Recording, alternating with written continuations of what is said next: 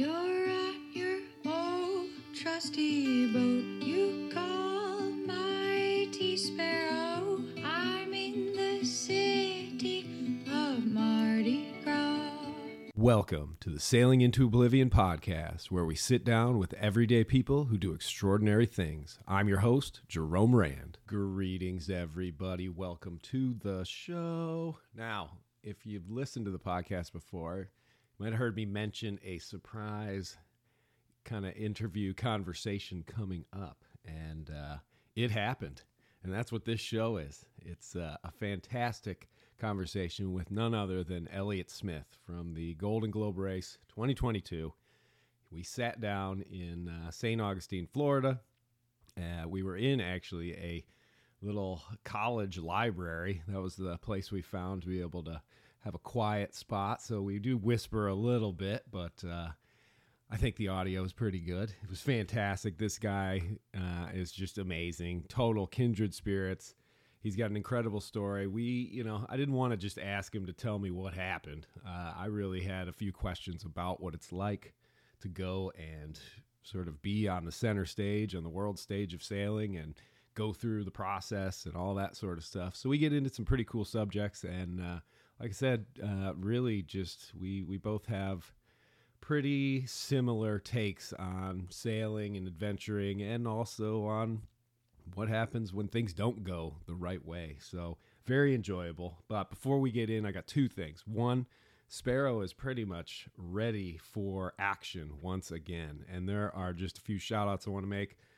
I want to thank Scott for the teak. I want to thank George and Ted for bringing the gallows down.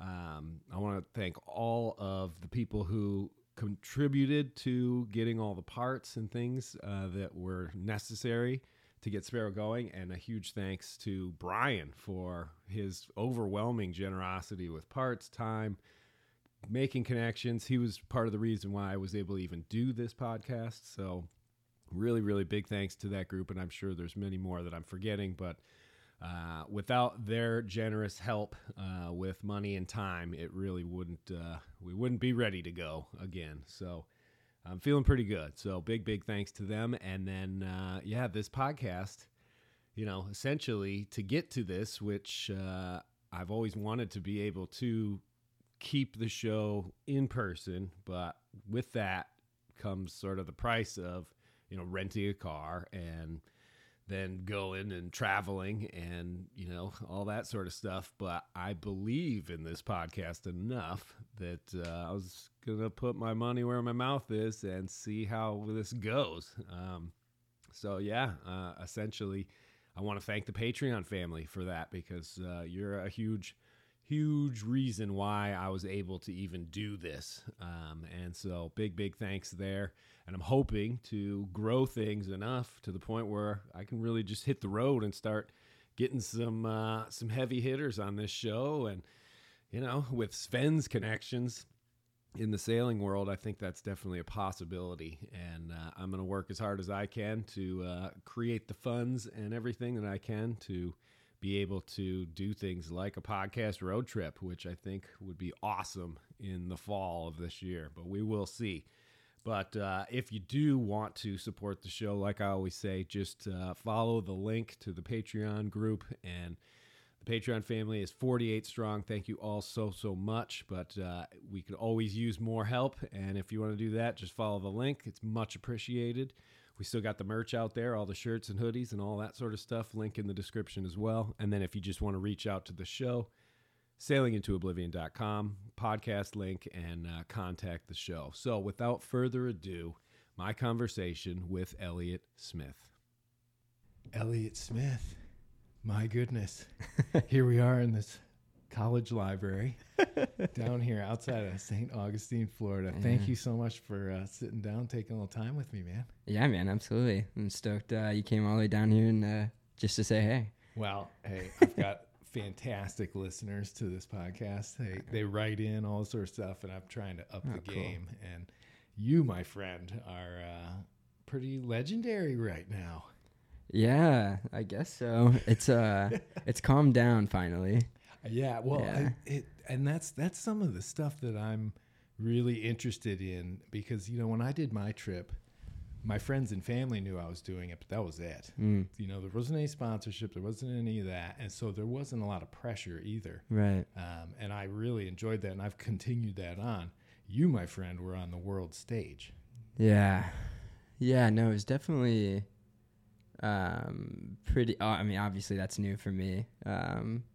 But it was fun for a little bit, I think. And then it also helped me a lot, like, you know, in the sense that it kept me motivated. And, you know, people are constantly being encouraged by just me trying to get to the start line. And so it kept, cut. No, keep going. Don't even worry about it. This, Okay. you know, this podcast is pretty real. I don't really even do any Care editing or about stuff. the lawn, or the guy with the leaf The blower leaf right behind blower you. cruising by.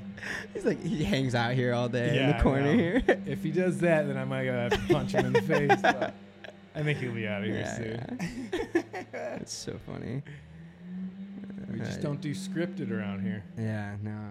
Well, anyways, but yeah, so yeah, it was good because it kept me motivated, like I said, and you know, people were super encouraging and also financial support. So it was like really helpful to have a lot of eyes on me and people being encouraged by things and then donating. And I couldn't have done it without all the small donations and then without my big, you know, support team as well. Right.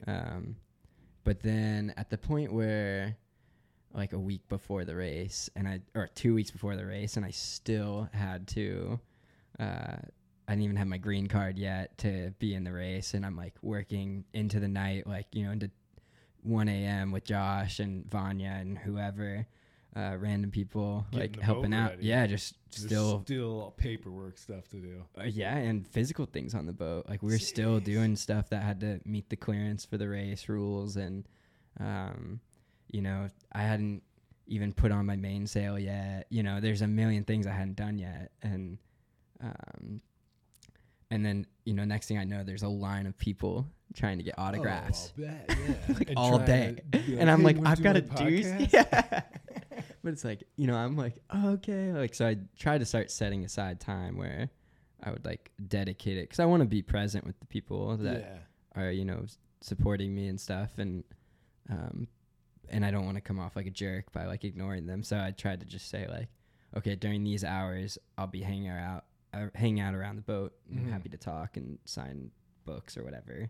Well, it is. I mean, it is stressful. I do remember, on any of the trips that I'm going on, you know, as it leads up to those last couple days. Absolutely. You're still seeing all these things on your list, but yeah, there are people that are like, hey, come for dinner. We want to feed you before you. And I'm like, dude, I gotta work. Like, it's gonna be an all nighter again. Yeah. Because it's nerve wracking trying to plot and plan for these things. Did you start here in the States and sail over to France for your qualifier? Yeah. So I got the boat somewhere in Virginia, and then I got it shipped on a flatbed truck to St. Augustine. Oh, okay. I don't really know what. I guess I was thinking resources were cheaper. I have family in Florida. Yeah, I don't know why I thought that was important. Like home base, man. Yeah. But I hadn't really been around St. Augustine much in the past, like a little bit of Jacksonville. But anyway, so I rebuilt the boat here in St. Augustine, and then sailed it north once I finally got in the water. Like the week after I splashed it, I put the mast up, bent on the sails, and like left with my girlfriend to go to Massachusetts to do more of a refit and stage to cross for the Atlantic sail, which was the qualifying sail for me. And that has to be what, 2,000 miles or something? I think it's 2,000 miles solo without stopping. Okay. Yeah. And had you done any solo sailing before this? Yeah, I've done some, but mainly just like bopping around the Bahamas, like so day sails, and then, you know, I think my longest solo sail was like before the Atlantic crossing was maybe like 3 days from like Florida to North Carolina. Dude, talking about jumping into the deep end. That's awesome, man. Yeah, it's only one way to do it sometimes. What's sort of like the impetus, I guess, of like, I want to do that, and now I'm actually going to go do that? Like, what was the spark, I guess? Yeah, I think, I don't know, Matissier's Long Way, maybe. Oh, yeah. Yeah. That's a big one in my life. Yeah, Sure. it seems to be in a lot of people's that go out and do things, which is cool. Voyage for Madmen. Right. You read that one? I haven't. Oh, that I one know that's the basically- GGR. Yeah, encompasses overall all one. of it. They tell a lot about the story of Crowhurst, I figured, yeah. but just because books in Hollywood love a tragedy like that. Yeah, absolutely. So But yeah, I think Metissier is a big inspiration to try something like sailing around the world. And then, I don't know, I just felt like really called to. And the more I like put it out there, the more like the world seemed to kind of respond in a really positive way. And I just took it and ran with it. dude, and how old are you? I just turned 28. So I Whole was world, like and he's 26, just a pup. 25. Yeah. Yeah, I know. Feels like I'm getting older though already. Well, you know what? The ocean will age you. That's for sure. The But sciatic nerve will come next, right? you'll be dealing with that. You'll be hating it. No, but I've always thought that's kind of one of the perks of being an adventurer. The more wrinkles, the more authentic. So you lose that vanity thing after your first big trip, and you're like, I want to look like this. Yeah, no, totally. I feel that. Yeah. Oh man, holy smokes. Okay, so early 20s, you're already thinking about doing that, and then I don't know. I guess what was how because I didn't even consider the only history I have with the GGR was that when I found out they were doing it in 2018, I moved my trip up a year to 2017 because I do it before it. Yeah, well, I just didn't want to be caught up in that or seen as like this American pirate who's trying to do the same thing, but he's not in the race. And thankfully, it worked out all right as far as the weather, and it wasn't a terrible Southern Ocean season. We had a lot of named storms that came down there, but there wasn't any colossal hurricane force, all that sort of stuff. I didn't, all that. But trying to get where was I going? I go off into the weeds sometimes. No, so do I. On It's all this show. good. Yeah. But I guess, how did the idea of like I'm gonna take part in that race? Where did that come from? That's a good question. I really don't have a really solid answer for that. I think reading The Long Way, reading books like Dove, which was like one of my first inspirations to learn how to sail. Oh yeah.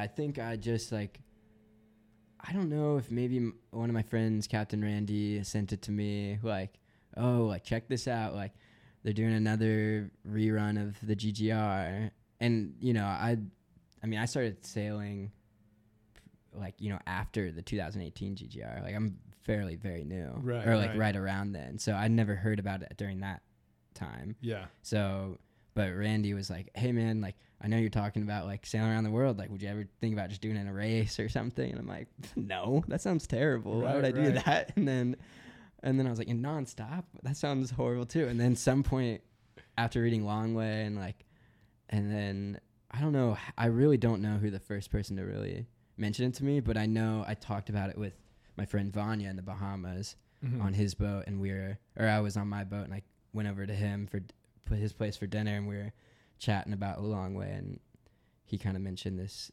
GGR again, and he ended up being my main sponsor that pretty much put me through. Oh, really? Yeah, so it was really funny that we just kind of spitballing, talking about like dreaming about how cool it is, and like the new race and the 2022 sounds really cool, and this next thing I been know, like 2020. Yeah. Okay. Yeah. Probably mid 2020, I think. Yeah. So you're maybe like, early. Okay, we got 2 years. Yeah. Well, yeah. And I didn't think I would really do it at this time. Oh, really? In the beginning of 2020, we were just like talking about it. Yeah. And then I think I had just like put my name in the hat through GGR. I talked to Don. He was like, "Well, do you have the qualifications? Sounds like you're pretty new. You haven't done this, that. You don't have a boat, blah, blah. You don't have any money." And I was like, he's like, "You don't have enough for the entry fee or the application fee?" And I was like, "No." And I was like, "Well, I can sell my old boat and that'll pay for this." And he was like, "All right, like, well, if you want in, you let me know when you have the application fee." And I had the application fee soon. And then I guess my name was up on the waiting list, and he gave me a call one day and was like, "Hey man, you want the spot? you're up. You got to make a decision soon. Otherwise, we're going to give it the next waiting room, waiting list person. So I was just like, I'm in. And I was like, shit. Yeah, right. You know, I was like, it was nice. It was cool to say like, oh, I'm on the waiting list for the GGR. But then when you're in the GGR, you're like, oh no. It's like, well, wait a minute. What did I just sign up for? Yeah. And I was like, and how much time do I have? Like, oh no. But yeah, so somewhere around those times, I just was like, all right, let's do it. Let's do it. And how long between then and you procuring the boat you were going to use? It took me a long time to get the boat. I think I got the boat about a little more than a year before the start of line. Oh, wow. So a year and a half. I got it in like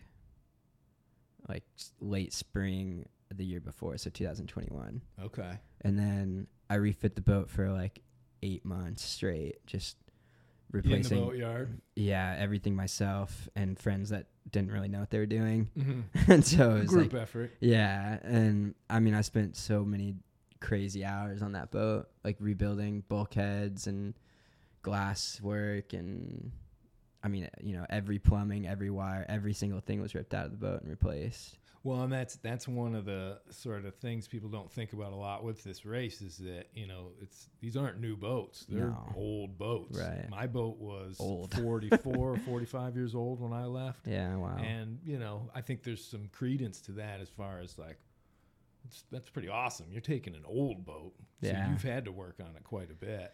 And you're trying to do this thing that even brand new speedboats can't sometimes make it through without breaking. So yeah. That's, oh man. So, and for me, yeah, it was essentially, I had about a year, I guess, between buying the boat, figuring out how to solo sail, because I'd never done that. Yeah.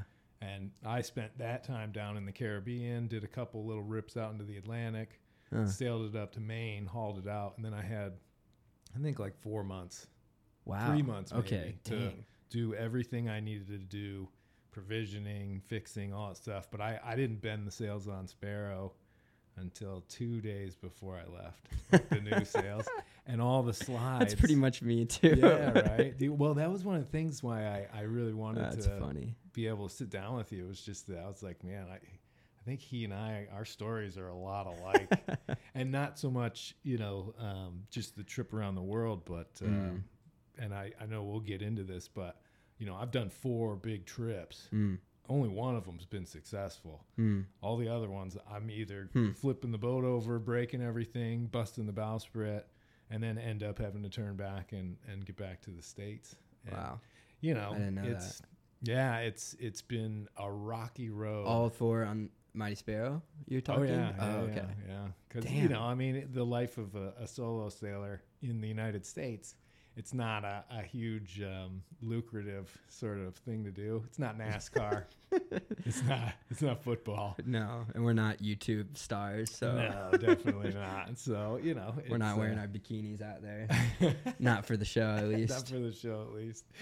Oh man. Well, so you get that, and I guess my big question is, like, with all the pressures and stuff of doing that in the public eye, what were some of the biggest challenges? I know you said people are sort of trying to grab you for your attention and stuff, but I mean, underneath all that, sort of psychologically, is it pretty tough sort of knowing that you're going to have to do these interviews, you're going to have to do the checkpoints along the way and all that sort of stuff? Sort of being beholden to this thing that you're... Yeah. Before the race, it didn't bother me. I don't know why.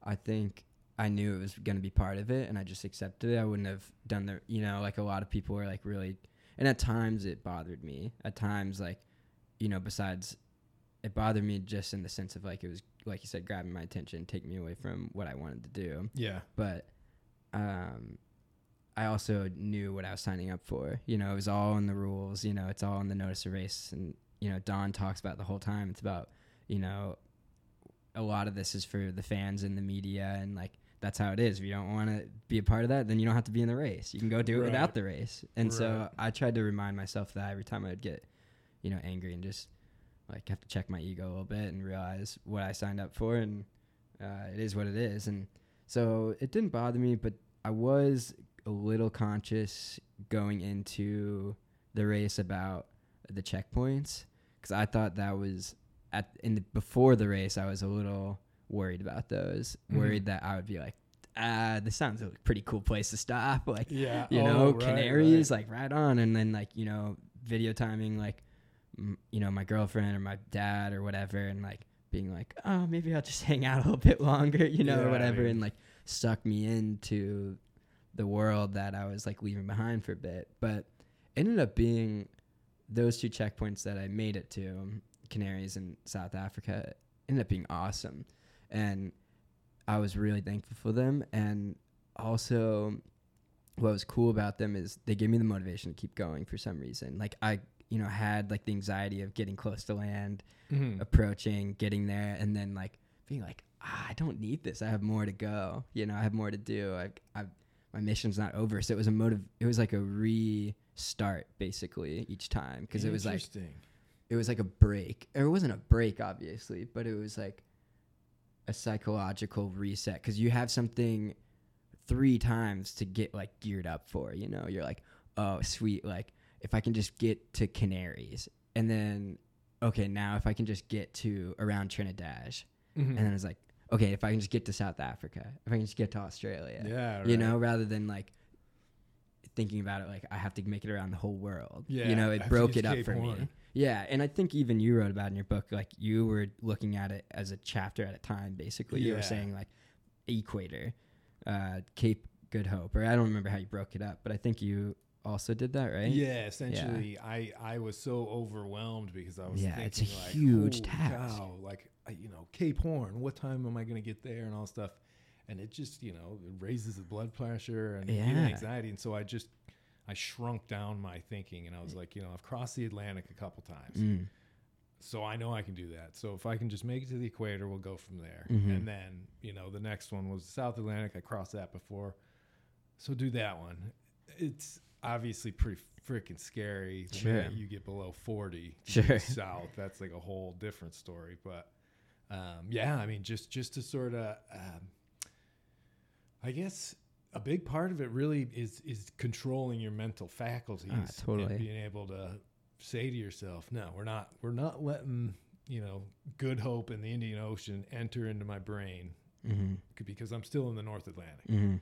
I'm just going to sort of push it out, which is way easier said than done. Yeah, no, it is. It is easier said than done. But yeah, one step at a time. I think I'm usually lucky that I feel like I'm pretty lucky at being usually pretty present. And that's what I like sailing. It really forces you to be present. Absolutely. And take it one step at a time, painfully slow at a time, every day, 100 miles is a good day, but so yeah, I just kind of did it like that, and I kept on telling myself that horrible saying where it's like, how do you eat an elephant? One bite at a time. And then but like this is more than elephant. Like my buddy Nick he says one time he was like, man, yeah, how do you eat an elephant? One bite at a time. He goes, well, how do you eat an airplane? I'm like, I don't know. He goes, one bite at a time. I was like, damn, that's what it feels like, going around the world solo. It's like one bite of an airplane at a time. That's great. Well, it is, dude. I mean, as far as endurance challenges, doing that in an old boat. I mean, you used to be able to say it about the Vendée Globe, but now they get around so fast. It's like, it's crazy. The year that I did it was the year they set the new world record for solo around the world. Is that right? It's that French guy. I can't believe I can't remember his name, but I think he did it in 42 days. Holy smokes. Yeah, really? So he left like a month after I did, and he got back like 5 months before. Did you see him pass you and come back around? Oh, he's probably freaking warp speed, man. God, he was. I mean, his boat was, I don't know, 100-foot trimaran or something. Wow. I don't even know. Wow. Maybe it was like 70. I'm not sure, but totally different ball game. World. Different budget too, I'm sure. Yeah, I'm sure he had a different budget than you and I times 5 combined. Oh man. I was always curious about like the sort of safety aspects of being in an organized sort of race like that. I feel like, I mean, the Southern Ocean is one of the most dangerous places anybody can be, because no matter what, it's not like they have boats following you or anything like that. Right. But were there like protocols and things that they went through with you guys as far as like, okay, so you're in the middle of the Indian Ocean like you were, and let's say, well, there was one competitor who, Tapia. His boat sunk, but he was picked up by another competitor. Right. Were there other, like, when something like that happens, are there ships that are coming out? Not necessarily, but I would say, I think that is a benefit of doing something like being in the GGRs. I would say it's definitely a lot safer in the sense that there's numbers, in the sense that there's people nearby-ish, other sailors, hopefully, unless you're in the back, like I was for a little bit.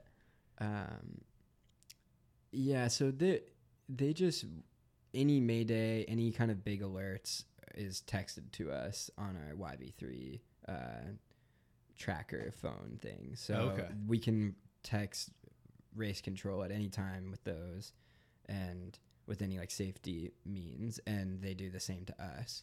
And so anytime any wind is predicted over 35 knots, they give us a forecast warning. That's nice. So that was nice and huge because it just sucks because they say we can use weather facts and stuff, but it's pretty not that trustworthy out in the middle of the sea. Sometimes can't get a hold of certain stations and etc. Yeah. So it's like, before stations were everywhere, and now they're very few and far between that are actually working. I got my grid files, bro. I got a 10-day forecast, man. I know, right? I do. Side note, just want to say hats off, bro, because I've only been in a situation where I lost my capability to download weather once, for maybe like a month and a half. But I think you set your computer right in the book you read about the computer on that broke. trip, but I was able to sort that out. But a couple of trips ago, the sat phone just went kaput, so I couldn't do it. And I still had people sort of telling me, it's going to do this, it's going to do that, but being able to see a weather map and everything. Yeah, it makes a big difference, huh? I mean, seriously, hats off. Like the barometer is great, but no, it was tricky. I think, especially when race control would send you, like, they'd give you sometimes, I don't know why, sometimes they decided like they could send you like the center of the low is moving this direction, and like this is the wind speed on the north and south side of it. And then sometimes they wouldn't tell you that, and sometimes I don't know, I was just like, it seemed kind of random, like what but I was like, sometimes it was detailed, sometimes it wasn't, and I was like, okay, I guess if I had really something to worry about, they would be extra detailed, I guess. But so a few times it gave me a little scares, like you could not knowing. Sort of read between the lines, like if it was like a 2-page detailed report, you'd be exactly. like, okay, I guess we got something real bad coming. Man. So that would definitely be nice to at least know that you're getting that, because I mean, back in the day when the original one, they had those old Marconi radios, right? But again, I mean, once you get down to the Southern Ocean, it's sort of like all bets are off, really. No, totally. And then I think also, besides like being near other competitors, able to maybe make an assist or not, we have like a 24/7 medic teledoctor, like designed to help people on boats. So, and they're awesome. Like the guy who runs that whole program is like, it's really, really impressive stuff. So thankfully I never had to call them, but so that helps. And then, Don and their team like is linked with all of the emergency people near like the coast where we're going to be at. Oh, like so South they Africa, like have, Chile, so they have quick access to those resources to help make a save if something needs to happen, like, something like a Tapia situation. Or in the 2018 one where Abalash and in the Indian Ocean, Connor, right? They lost both their boats, and then or Abalash lost his boat, and Connor they left both of them, and then same with Susie Goodall and a few other people. So I mean, I think it definitely helps being a safety mindset, like being in an organization with GGR. Yeah, But I didn't really think about it. I just hoped that would never happen. Yeah, I know, right? Yeah. Jeez. Well, and that's one of those things. I mean, that old adage of hope for the best, but prepare for the worst. Right, You sure. You definitely want to do that, but with something as large scale as this, going around the world in an old boat, a lot of those things just don't apply because it's just, it's terrible that something I've encountered a lot where people, you could tell somebody you climbed Everest and they'll be like, holy cow. You tell somebody you've sailed around the world alone without stopping and they're like, neat. What? Okay. And they don't really understand. No, they don't. Yeah. And they don't realize that it takes, 9 months or whatever. And Right. I don't know. That's always something. But, with presentations and things like that, you just end up like bringing either your charts or a pocket globe, and then you show somebody, and then all of a sudden they want to sit down and talk to you for about 2 hours. So they're like, you gotta. They have a million questions. Yeah, I'm sure. So. Oh man, that's funny. Well, and so you take off and you get down there. How was your? I mean, as knowing that you're such a fan of Motissier, one of the things that he freaked me out about was rounding Good Hope because he was pretty terrified of it. Yeah, and he writes like a few times about how he thinks it's worse than Cape Horn. Yeah, which I don't have perspective on now, but because I didn't get to Cape Horn, but I can't imagine. You think so? Yeah. Wow. Well, it's for me. It was basically two things, or pros and cons of going around Good Hope. You've got the Agulhas Current. You can go south of that, but then it takes so long to get past it into the Indian Ocean. It does. With the Horn, you get around 5 it days, quick, but you're down in the furious 50s. Excuse me. Hectic down there. Well, and it's snowing, and you're like, it's like summertime. What is this? It just, dude, I can't. If there's one thing I'm glad that I miss is not Cape Horn, but the snow and ice that everybody gets down there. Like, that sounds horrible, man. It's not fun at all. Like I was not prepared for that. Looking on my boat, like now, like thinking about what the other people have gone through and are going through, like Ian right now and Jeremy and everybody else has gone through. I'm like, I don't know. Maybe it's a good thing what happened is what happened because I might have died down there in Cape Horn, like unprepared. Always a possibility, unfortunately, but it is always a possibility. I mean, it is. I think it's one of the most dangerous things anybody can attempt. Yeah, absolutely. Sure. But it is. That's how was your? So you have to pull in to Cape Town. Yeah, on the west side. Yeah. And that was where you first discovered the problems with the bowsprit? Right after. So I flew into Cape Town and I start, at this point I'm like finally dialing in my boat and I'm like feeling pretty happy about like, my progress and like gaining ground and leaving a few people behind me. And I was like, all right, like, I might obviously have no chance to catch Simon, but, or whatever at this time I'm thinking, but at least I have a good shot of, making top 3 maybe if I keep this up and I get lucky. But then, I pull into Cape Town and I leave, and of course, like the wind is coming right from the southwest, and I have to go southeast, I have to go south because to get under the bank. Yeah, and they're predicting like a low pressure moving in eventually, so I didn't want to cut across the bank in the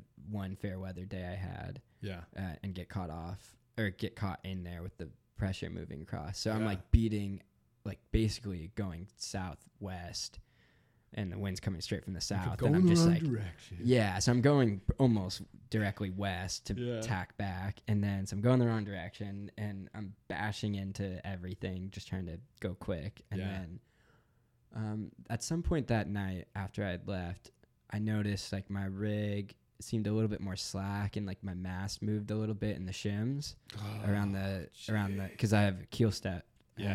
So I was like, and I was like, maybe I should pack the jib away.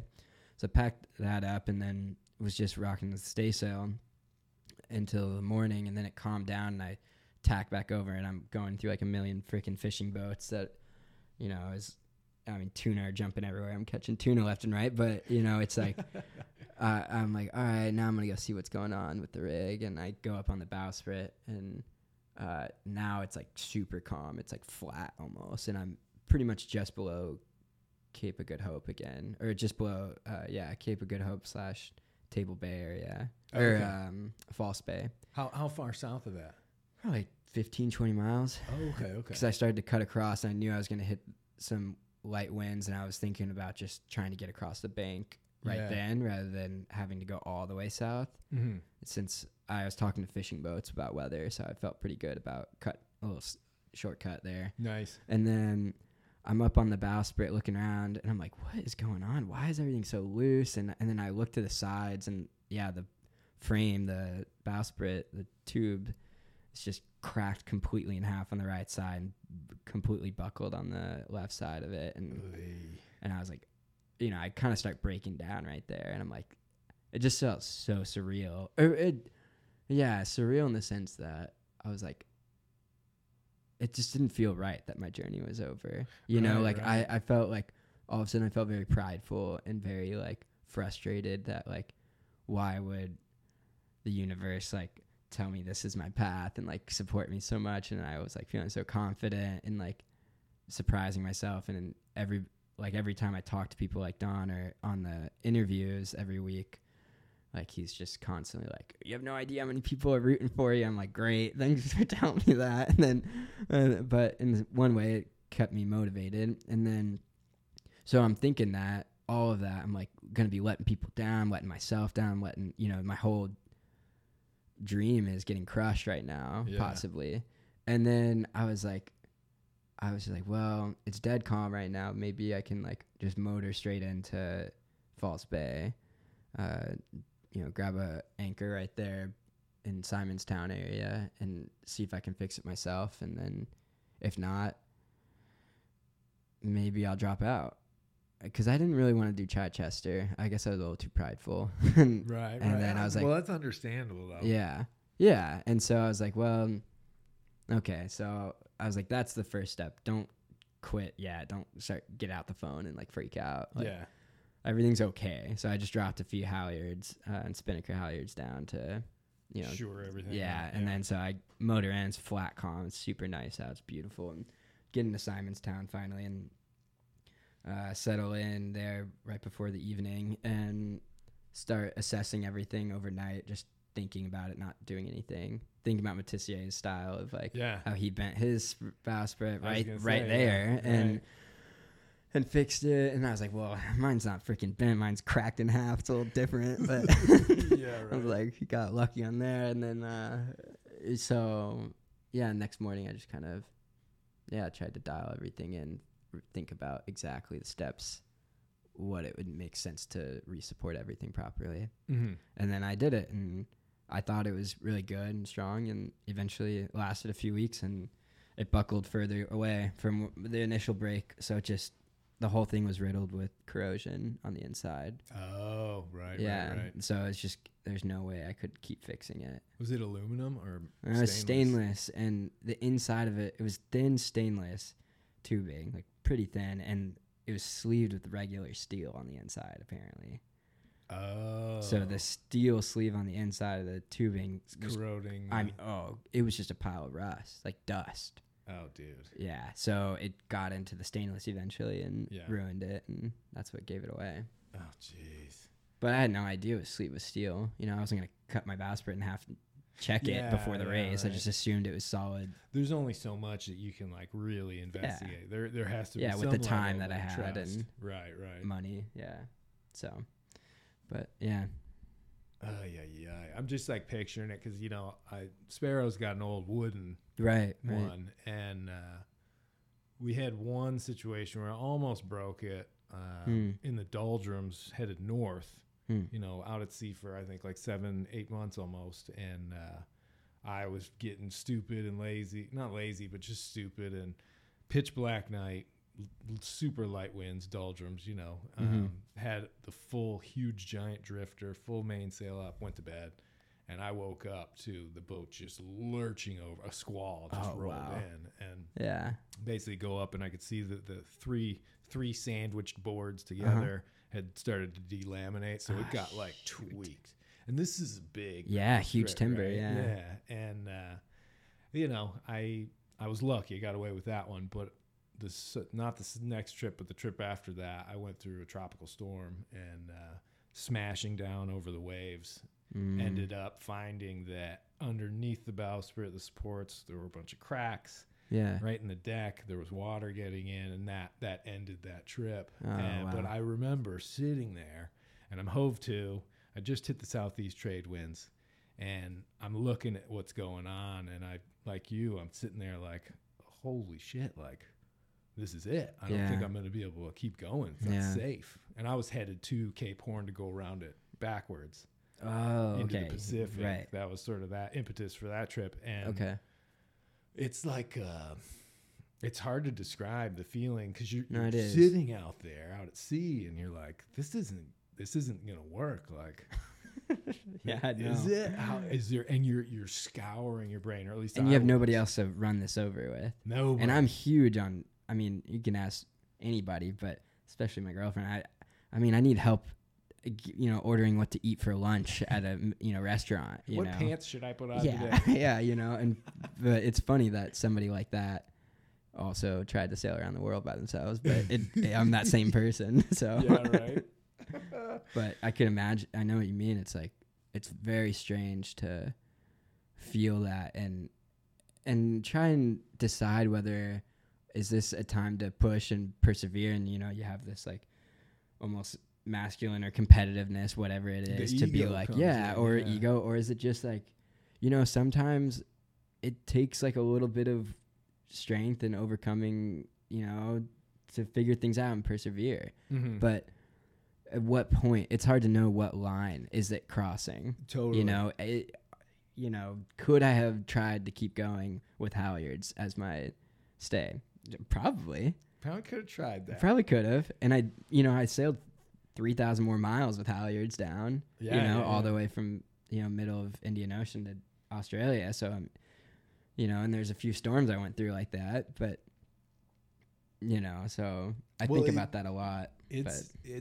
I always found, you know, because the people that inspired us to go out there, the Knox Johnsons, Matissier's, all these people, you know, they have there's so many stories of these heroic overcoming, you know, like especially Knox Johnson's, right? Oh, my God. Anytime I needed a bit of a boost, I would read his book for, and that one was A World of My Own. I'd read that for, like, the old, like, oh, I can do it too. Yeah. But I would read, I think it was Chichester's book, because he complained so much. And I was he does. I was like, you know what? I'm not going to be that guy. I'm going to actually try and stay on the positive side. No offense to him. I mean, he was obviously epic. But, it's really hard, because you want to be one of those people. So you're sitting there questioning yourself. Right. Like, what kind of person am I? Right. Am I the one that's going to give up? Right. I don't know. It's tough. And it is to be sitting there in the middle of a freaking ocean. Well, it's tough, especially, I bet, for you as a person that's already done something epic or already completed a goal, like sailing around the world, and then you're like, okay, I know I have it in me. Like, I can you know, I've gone through some crazy shit, you know, like, why can't I go through this? Why can't I figure out my way around this? And, like, you know, so it's tough, because, you know, and for me too, is like, okay, like, I've come through so much adversity already getting to where I'm at. Like, what's one more? But then I was like, well, I don't know. And so that's why I decided to try and fix and keep going. Yeah. And then, you know, it all buckled again. It, you know, turned out not to be the best, but. Well, but, you know, just the fact that you gave it a go and headed out into what I consider to be the worst ocean. Yeah. Basically the Southern Ocean section of the Indian Ocean. I mean, it's pretty. Talk to Randall Reeves. He'll tell you all about it. His knockdown when he was trying to do the first figure eight landed him in Hobart, because he was, you know, blew out his portholes and all that sort of stuff. That's a scary ocean, man. Yeah, no. It definitely can be. I had come back from my trip, right? where I get severely knocked down, boats damaged, lose solar panels, gallows, Dodger, all this stuff. It's a nightmare, right? Yeah. But I'm in the North Atlantic. I'm like 400 miles away from Bermuda. You know, I'm in reach of rescue. Right. And then it takes another 15, 20 days to get back to land. And then I get back, and then I'm watching you. And I leave port with the jerry rig. I'm like, people had a holy heart cow. attack over that shit. Well, I was like, holy cow. All right, he's going to do it. He's got this. Yeah. Because I was always, you know, I was one of your fanboys, man. Seriously, I was like, he's American. He's a young gun. He's got this. Oh, thanks. But yeah, when the announcement came out that you had basically more issues in the middle of the Indian Ocean, it put my trip into perspective. I was like, that's like the one place I would never want to be, the middle of the Indian Ocean. There's nothing out there. I don't even know if they really still keep people on Amsterdam Island. I don't know either. But there's so many horrific stories about, you know, because Antarctica is pretty close and those systems coming off of there. Yeah, I definitely got pretty fair weather since then, since it broke the second time. So I was pretty lucky. Oh, I did a lot of live streams on YouTube where I was like, all right, so Elliott looks like he's going to have this. And I'm trying to like dissect it. And epic. You know, because that was kind of the funny thing for the first time to do, which was I had a lot of people that were looking at the weather when I was out there, and they were doing. And you're doing it for somebody else. And I'm now. doing it in the comfort of Sparrow tied up to a dock, you know, where it's like, oh, I've got electricity and all stuff. Yeah. But yeah, I mean, that must have been when you knew that it wasn't gonna work and you were gonna have to just get to land. You're in the middle of the Indian Ocean. I mean, that had to be freaking scary. Were they giving you weather at that point? No. I started getting weather once it broke again. They gave me an update for the next 2 days. Oh, okay. Like telling them that I was gonna try and. Or at first I was like, I think I have to quit. You know, there's no way. And then I was like, well, I have this backup stay. I was like, well, shit, I can make it a stem rig boat and just cut off the bowsprit and, you know, pitch it or, you know, keep it on in the V-berth or whatever and take it all apart. So that was my first idea. I was like, make a stem rig. Yeah. It'd be slower, but I'll be safe. And then so I'm up there. It's like 15-foot swells and there's like hardly any wind. But I'm at the top of the mast, like taking down the furler, and I get it down, which is a feet. And then, you know, I get it on deck, and it's, you know, it's 10, 15 feet longer than my boat. So it's bouncing in the water, dragging in the water while I'm like working on it. I'm like getting out the angle grinder. I'm like cutting everything, and I cut this furler section too short. And then this happened, and I only have one stay lock. And, you know, and then I make the decision, like, I can't get this furler to work. Like it's just not going to work. And so I was like, okay, well, I have the backup stay. So I climb up, I tether the stay, the turnbuckle. I tether the turnbuckle to the chain plate and climb the mast again. I've done like 8 climbs at this point or something like that. And it's just, I mean, my rails are burying side to side, you know, because it was just choppy waves. But I was thinking, like, you know, like, I'm in the Southern Ocean. Like, I could get a huge storm tomorrow. I don't know. And I was like, panic. I was like, I don't want just my halyards down in a storm. Well, it's impossible to just sit there and not do anything. Yeah, and be like, I'm waiting for better weather. Yeah. So I was just like, I gotta work. And that was one of those moments you're like, okay, I'm gonna overcome this. You know, like I'm strong. Like be the Knox Johnson and hand steer for 200 days plus, you know, or whatever. And so I'm like doing that. I'm up on the top of the mast, and my ribs are like already bruising, and my knuckles are like, I mean, my hands are like spasming because I'm just holding on so hard. Yeah. I'm like pushing, clevis pins with my mouth and my tongue trying to get, and I'm dropping everything overboard. And then I dropped the stay at some point when I had pretty much all the blocks set up and the stay lock set up and everything. And I dropped the stay, and I was like, damn it. And I'm like coming down, and then I see the turnbuckle is spinning. Oh no. And I was like, did I not put a pin through it? And then I'm like trying to hurry, and I've got this self gree trying to get myself down the mast, and like I'm like about to just cut the rope and climb down as fast as I can because I see it spinning, and I'm like, no, I'll get down. It's like fine. And then I'm like just below the spreaders, and I see it unravel all the way and it slips overboard, and that was my last stay. And I was like, that's when I was like, okay, now that was the biggest sign. Like I just kind of laughed. You know, I had a little bit of tears, but a little bit of laugh, and Well, almost a little. You must felt like almost a little relief. Relief, Like, yeah, a little okay, bit. the battle's over. Yeah, it's like, well, at least I fucking tried my best, Yeah, and I gave it a go, and I made it 3 weeks with the first repair, and I tried a second one and gave it my all, but just wasn't patient enough for good weather to do it properly. But well, but for people who haven't been in the Southern Ocean, it's pretty rare to get anything super calm, close to a flat where the boat's not pitching around. And our old boats, I mean, I hate to say this, but I don't normally do like sort of any sort of research really before I sit down to talk to somebody, because I like to sort of have just a genuine conversation. I get some flack from it every once in a while, but what type of boat was it? It's called a Gale Force 34. Gale Force 34. So pretty similar to West Sail 32, but full keel. Full keel, yeah. How heavy? I don't know, 19,000. Okay. Yeah, pretty big. Yeah. But, so that's gonna basically do the old rolly. Yeah, it still rolls a good bit. Yeah. And it's pretty, hourglassy, pretty rounded. Like, it's pretty similar underneath as a West Sail, but the back isn't a double ender. It starts to look like it, and then he shapes it off. I actually love the design of the boat. I think it's awesome. I think once I started to figure out actually how to sail it, it was proven itself to be pretty quick too. What were some of the hull speeds you were getting? Just like a normal powered up awesome day. Yeah, easily 6.5. Oh wow. Okay. Yeah, 6 plus. Nice. So there was days where like Ian would be reporting that he was probably going like 5.5, like powered up in the same winds, and I was going like 6.5, and I was just like, see ya. I was like putting days in front of him at the time, and then I'm hearing like I was making the same.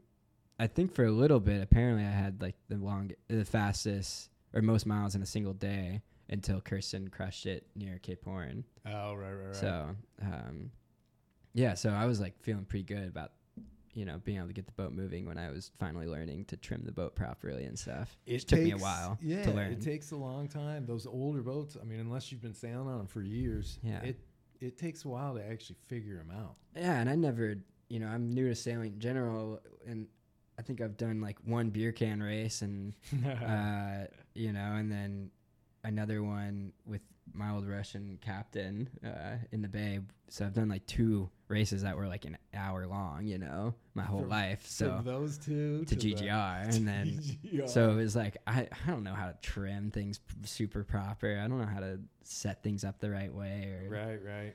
It took me pretty much till the doldrums to figure out that, moving the jib cars like actually make a huge difference. Well, see, that's the funny thing. Like when I did mine, I had thought for maybe a split second about trying to enter the GGR 2018, and that just disappeared very quick because I'm just not a racer. Okay, and I was wondering why you never. Yeah, that and the boat's too slow. I would definitely. It took me 271 days. Granted, it was a little bit longer trip. Yeah, because you're starting from the States and you got to go all the way over. But, right. I think you would have held your own. This is what you would have beaten. You would have kept up with the trade wins. Like Ian and Guy Waits' boat. Maybe the only way you could figure, or I would have a chance at actually winning that race would have to be such a horrific season down in the Southern everybody Ocean else gets that I was the last man standing. Which and I don't almost happened this year. I know. I don't want to be there for that because I know how bad the Southern Ocean can get, and I don't. I'm cool with my experience down there for sure. But oh man, gosh, it's so crazy. So how did it feel pulling into? You pulled into Fremantle, right? Yeah. Have you been to Fremantle? No. It's an awesome place. I felt good. A little sad. A little bit mixed emotions, right? Yeah, pretty mixed. It was cool. The people that welcomed me actually ended up letting me stay at their house and house sit for a while they were away. And my girlfriend came and visited, and so nice. we explored Australia a little bit together, at least West Australia. And but yeah, when I pulled in, Pip and Sharpie were super welcoming. They're throwing me fruit and chocolate and nice. Guiding me in because I didn't have any charts of the area, so I was kind of blind. Right. Which is there's a lot of reefs around there, so I'm really thankful that somebody let me in, because I probably would have made a stupid decision. Oh, dude, yeah. Well, did you like sort of hove to for a night or something just outside of there? Yeah, exactly. Yeah, okay. Yeah. Pulled in daylight. Smart, definitely. Yeah. I learned from somebody else's unfortunate race ending decision in the Canaries. Yeah, I know. But, Yeah, that was crazy because, you know, I, as an American, I'm always supporting any Americans that are doing solo sailing stuff. And when that happened, I was like, dang it. He's a character, man. Yeah. Oh, I'm sure. But yeah, it was pulling in Fremantle was a little bit mixed. Yeah, I was excited to like talk to people again, and you know, friends and loved ones and stuff. But yeah, I was a little bit sad for a bit. Still get that way. I still like think about, you know, just so much effort and, you know, so many crazy, beautiful things lining up. And, you know, it was hard for me. The hardest thing so far has been about, you know, abandoning the mission a little bit, you know, soon or early, was for some reason when things start to line up in your life and like things start pushing you in a way, and you're like getting all encouragement from all places, and you know, you're following all these signs and you think you're on this like right path and everything just works out, and then one day it doesn't, and one day it shuts down, and you don't have any say in it, and you can't push through or persevere or ask for help to get by. Like, you just have to let it go. And I didn't really think, I just wanted some kind of affirmation that like it was all, you know, like, I don't know what I wanted or what I expected to give me this approval that it was all for something.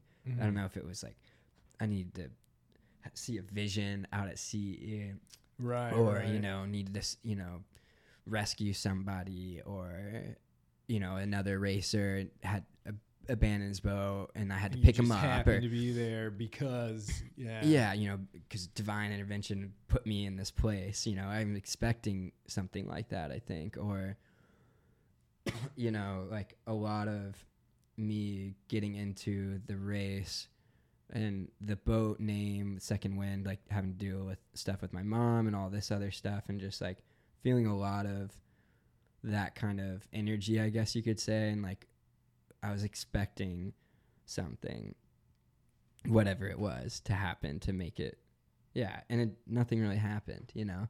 So it was kind of disappointing, like, you know, like, you know, I was joking with my friends like before the race, and they're like, dude, like, are you expecting to like be changed, or like, you know, or, you know, like take mushrooms out there and shit, you know, all this stuff. And I was like, no, I think I'm just trying to be mostly sober. I'll bring some beer or something and, you know, keep me warm or something every now and then. And then I was like, but no, I'm not going to take any drugs out there and stuff. I just want to be pretty natural and with the ocean. And I was like, but maybe I'll just be so like, you know, monk-like and sober-like and meditating all day, and then I'll just start levitating one day. You know, so I'm like half expecting me to start doing some crazy shit. Able to move objects with my mind. Exactly. It's unbelievable.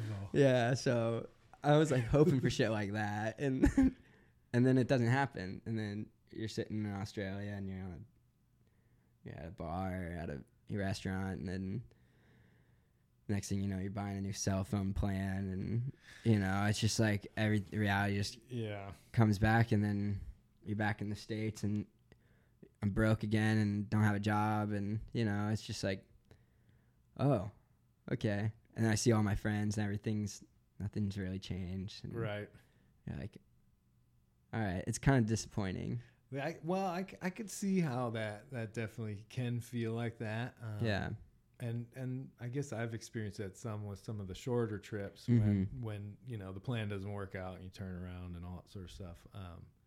But I, as like an outside person viewing in, I would hope that you realize just how ballsy that was to keep going after Cape Town. Because I mean, like, no joke, that Indian Ocean is terrifying. Yeah, I guess I didn't know. It really, when I saw that, I was fully impressed. I was just like, holy cow. Because that, people can say they're going to do all these things, but when you physically go and make that leap and you trust, yourself and you trust your boat and all that sort of stuff, and you venture off into one of the scariest places in the world, that is a complete judge of your character. And I would think, geez, just going forward in life, you got that one checked right off. I don't know if I would have done that. I don't even know if I had pulled in close to Cape Town and my water pump broke at that point, I don't know if I would have continued on without at least stopping and trying to find a new one. I mean, the ocean saved me in a way because I was already so far in, and I was like, well, it just makes sense to keep going almost. Yeah, I might as well aim for Australia to be the next pit stop if I can't catch enough water. Yeah. But yeah, I mean, for you to go and take a boat that's like broken pretty seriously and substantially, and then just be like, dude, I'm going for it. That says a lot. I mean, oh, thanks. I mean, I am, and I don't mean to sound too sad about it, but I'm definitely proud of what I've done and how far I made it, and getting the start line was big enough, honestly, and so I'm not like super disappointed. I wouldn't say that, but it's a little bit. It goes, some days I'm feeling happy about what I did, and some days I'm not, and then, but I think, like you said, I'm definitely proud of that. I pushed myself and pushed the boat and decided to go back out there and not make a decision based off of fear, but out of love and hope and stuff. So so I definitely am, and I learned a lot in all of that scenario, and it is what it is. And I think it was funny because as I was approaching Australia, I started picking up on HF, ABC radio, like their Australian broadcast radio. And so there's talking like national coverage, and then it's like the NPR basically of Australia. And it was cool, and they're playing like all sorts of different interviews and podcasts and specials, and along with news and stuff and a bunch of useless sports stuff, and so it was fun, and I listened to that a lot. And there's a theme that seemed to happening for me in the radio, which was interesting, but it was like stuff about things not going the way people expect them to end. And there's, it was like different specials. Like one was about like an author, and one was about like a tennis player or something. And, but it all working out for the better in some way. And so, and then one point the author has this book, and he's getting interviewed about the book, and he's like, I kind of am. People say I'm a little, kind of sad in my writing and a little depressing sometimes. He's like, but that's life sometimes, He's like, not everything gets wrapped up in a neat bow at the end of the story, Sometimes, but a lot of times it doesn't, Like, and he even goes something. He's like, like the dying family member doesn't always say something poetic right before they die to you. Sometimes it's just a mix of words that don't make any sense, and right. He's like, that's how it goes. And I was like, ask me another, Yeah. And you're like, what? That's the last words, like, so no.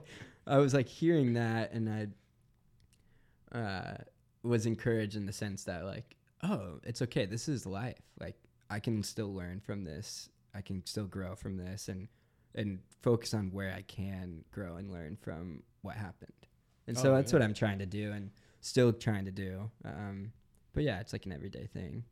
Well, and the ocean has taught me a million things, but I think one of the most, the one that's impacted me the most is that sort of yin and yang of things are bad, things are good. Yeah, like a switch, huh?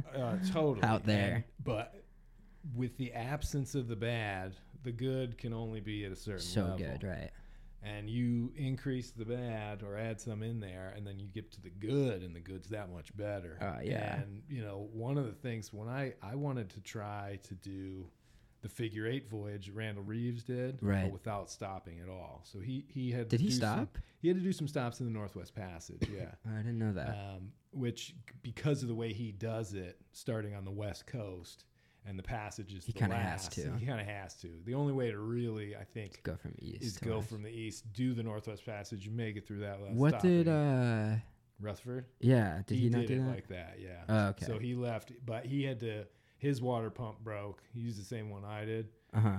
His broke somewhere pretty close to Nova Scotia or Newfoundland. Huh. So he had to have somebody bring out another one. Oh, wow. I But didn't he know was that. able to then just go Keep and make going. it through without having to stop. And Hmm. one of the reasons that I wanted to do that, besides just another big epic voyage, was so on my trip around the world, once I got north of the Southern Ocean in the South Atlantic and I'm headed north, I get through the variables. Yeah. I think I've been out like maybe 230 days, 220. Yeah. And I hit 3 days of like that perfect 12 to 15 knot wind, Yeah. fluffy, Yeah. beautiful Trade wind no clouds. squalls, Yeah. not really any swell, and just like the boat was on rails and we were Flying, just yeah. flying. And I didn't have to push the boat obviously because I'm not racing, Mm-hmm. but they were the 3 best days I've ever had on a sailboat because the relief of, the past 4.5 months battling around, being worried about, the cold and the water and all this sort of stuff. And I thought to myself, I want more of that, but I want it bigger. And the only way I figured I could do that was to add in, essentially almost another circumnavigation just to get to that point and be like, oh my God, like that's where I feel like I would start to like hallucinate and see God. Yeah. Yeah. Be like, I've done it, Yeah. that sort of thing. Yeah. But I mean, all the voyages that I go on, even if it's just to sail down to the Caribbean or something, that whole like, it's really crummy out and this really sucks. Yeah. Makes, 3 days later when the sun comes out. Glorious. And and it's something that I've been able to sort of bring into life on land and all that. But it's hard. I mean, you've only been back in the States for how long? 3 weeks, 4, maybe Holy 4 cow. weeks. So it's still real. 4 weeks. The adventure's still fresh. Well, it is in some ways, but it's funny how quick it, slips your mind. Yeah, true, right? Yeah, it's really bizarre. One of the first books I started to read, and I'm barely a chapter in still, because it's funny how much you read at sea and then get back on land. What's No a book? I distractions. forgot how to read. Yeah, no distractions. That's the beauty of it. But in like the first chapter, he like goes on this big walkabout around I think England or something, and he gets really sick after like the year of walking and ends up in a hospital, and then he like looks. And then it describes him like crawling to the window to see like the countryside he just spent a year walking from or through. Oh, wow. And he like already can't remember. Everything looks different from the hospital window. And I'm like, I kind of feel in a way as soon as I stepped off the boat, and especially even leaving Australia and leaving Second Wind there, I've been like, did that really happen? Like all of it just seems distant. Like if I got on a sailboat to sail it right now, I'm like, would I know what to do? I'm like, but I would. I know it's like riding a bike, but Hey, it is funny. I get the nerves, Every time you get Every time back. I'm about to leave for The dock, next yeah. voyage, like that first 24 hours is always like, did I do that? Yeah. And then you have to put your first reef in and you're like bumbling around. You're like, dude, I have done this literally thousands of times. But, after, a couple hundred days out there, you could pretty much put a blindfold on. Yeah, and dude, just handled the whole boat. Oh, totally. Yeah. You're like, I smell a squall. Yeah. I've got 3 minutes. Yeah, honestly though. Holy smokes. So the boat's over there. Yeah. You still own it? What's Yeah, the it's plan? still in my name. I'm trying to not get it in my name. Oh, really? Yeah, it's for sale. Yeah, it's kind of tough right now trying to decide. Somebody put like a pretty low offer in, but he's a young guy and says he wants to do GGR 26, and he's from Australia and stuff. So more inclined to. I'd rather see the boat sailing and kept up well at least, and rather than just rotting somewhere and making one trip to the nearby island in West Australia once a year. So I might end up having to go with him to just make my ends meet, because I'm moving to California in a few weeks or less now, and then I don't have a car, I don't have any money, Yeah. so it's like I gotta get a car, I gotta get more tools so I can work, and and or get my captain's license finally and do charter work or something. But so it's like I probably should start fresh with something in my pocket rather than letting another bill, in a boat start. Yeah. It's gonna be the rainy season there. It's gonna start leaking, and I'm not You there don't to have fix it. anybody to keep an eye on it, for, do you? Keep an eye on it, yeah, but not anybody that's gonna work on it or Right, fix right. things. They might look at it and be like, yeah, it's getting pretty dirty. Yeah, exactly. Great I'll daddy, mate. pump the bilge. Yeah. Well, I definitely commend you on that. I've always thought that if I had the choice between selling the boat to somebody who wanted to fix it up and make Sparrow look like a brand new West Sail, or almost give it away to some 25-year-old that's like, dude, I want to go around the world. Yeah. Probably like, well, here you go. Yeah. There's, Totally. And I don't know if that's 'Cause a it com- reality or not. Yeah. But It's a very for romantic me, like, outlook on it. I mean, my old boat wasn't anything special and wasn't worth a lot, but I almost gave it away to this young guy, and now he's sailing the hell out of it. And he refit it too, and Oh, really? looks amazing. He's done a great job, and he sends me updates on the boat and him sailing it, and I'm like stoked. I'm so happy. I gave it away for less than I wanted, a lot less than I wanted. So I know I feel that way about Second Wind. And there's just so much connection to me in the Second Wind. It was it's not gonna be easy to let it go, but reality is money. You need it sometimes. Yeah. So it's all good. And there's gonna be other boats, and there's maybe I come back to it one day. Who knows?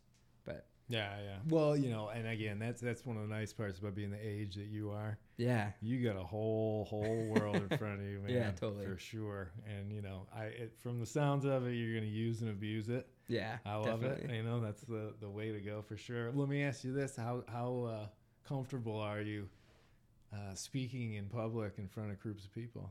I've gotten a lot more comfortable with it.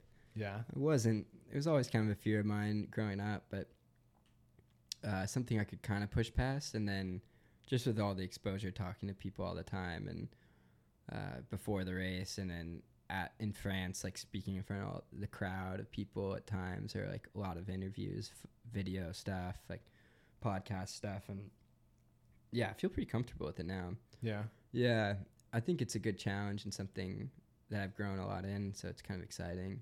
I also really like writing, so I have thought about writing a book about, and just at first I was like, well, I didn't finish. I can't write a book. And I was like, Oh no. It's more an reason to do incredible it, story. because that's like what I was saying. Like, reality is sometimes you don't finish what you started, and that's okay. And I want like people to still feel encouraged by my story in whatever way they need to hear it. That, because my whole thing was I was trying to push the idea that, in some ways I was so unqualified to do what I did. I was the least experienced, least, just a long shot.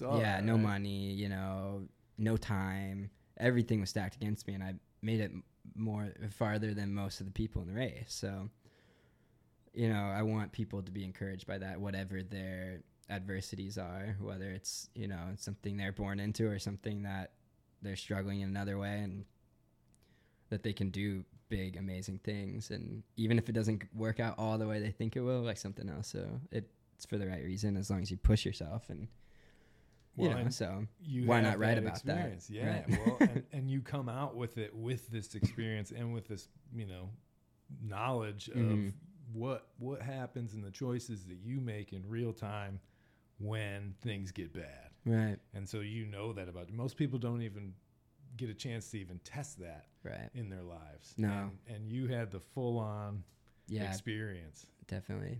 Well, I would listen to a talk if you gave one. Do you have like a cache of like footage from the trip?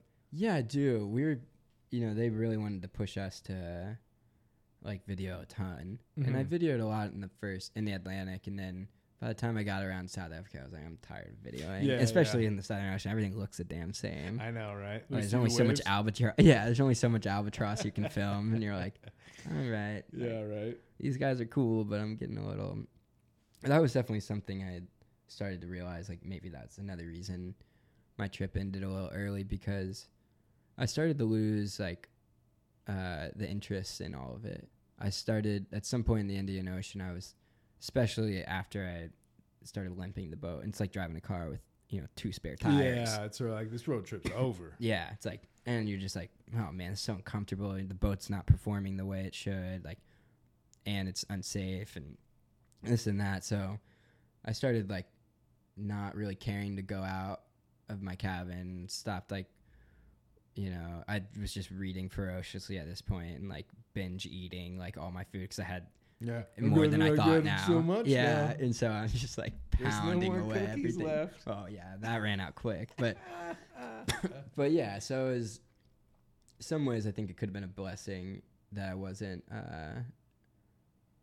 not prepared enough for so much time. Yeah. And then also that maybe like I was too young and like, I just want to still do so many things. And right. I get bored easily. Maybe it's something to do. A little ADHD. ADHD? Yeah, it could be. Yeah. So would you do it again if you were given the chance, As in like in the future? Mm-hmm. Maybe not the race or anything, but is sailing solo around the world. Yeah. Is that something you think? I mean, I definitely want to finish the circumnavigation. I plan on it firmly. Yeah. And maybe that means like getting a boat in America, something a little bigger or something, and sailing it through the Pacific, take my time, cruising, and then get to Australia, and then do a big jump from maybe go to New Zealand for a little bit, and then do New Zealand under the Horn. Nice. I definitely want to go around the Horn. Yeah, and I will. Definitely, but there's for the listeners, his eyes just like brightened up and they got real beamy.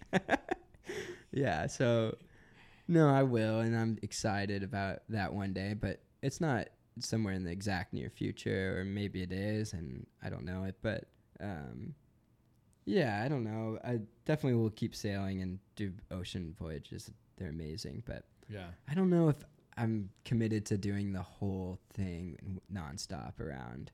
But maybe, who knows? Yeah, you never know. Maybe GGR, maybe not this GGR coming up, but maybe another one day. And because I love the retro aspect, I love it. It's so epic, man. There's something about it. It's like straight out of a book, man. No, it's so exciting, and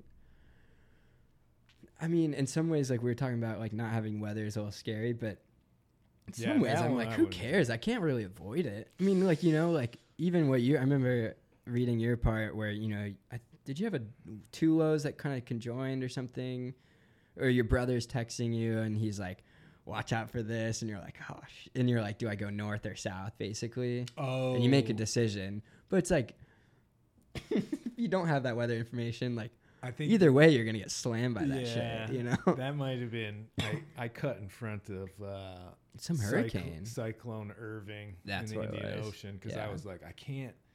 The smart move would have been to go the other direction, go back to the west, because then at least I would be hit by the lighter winds. Right, the light side of it. And, I ended up that was my first knockdown that night. Right.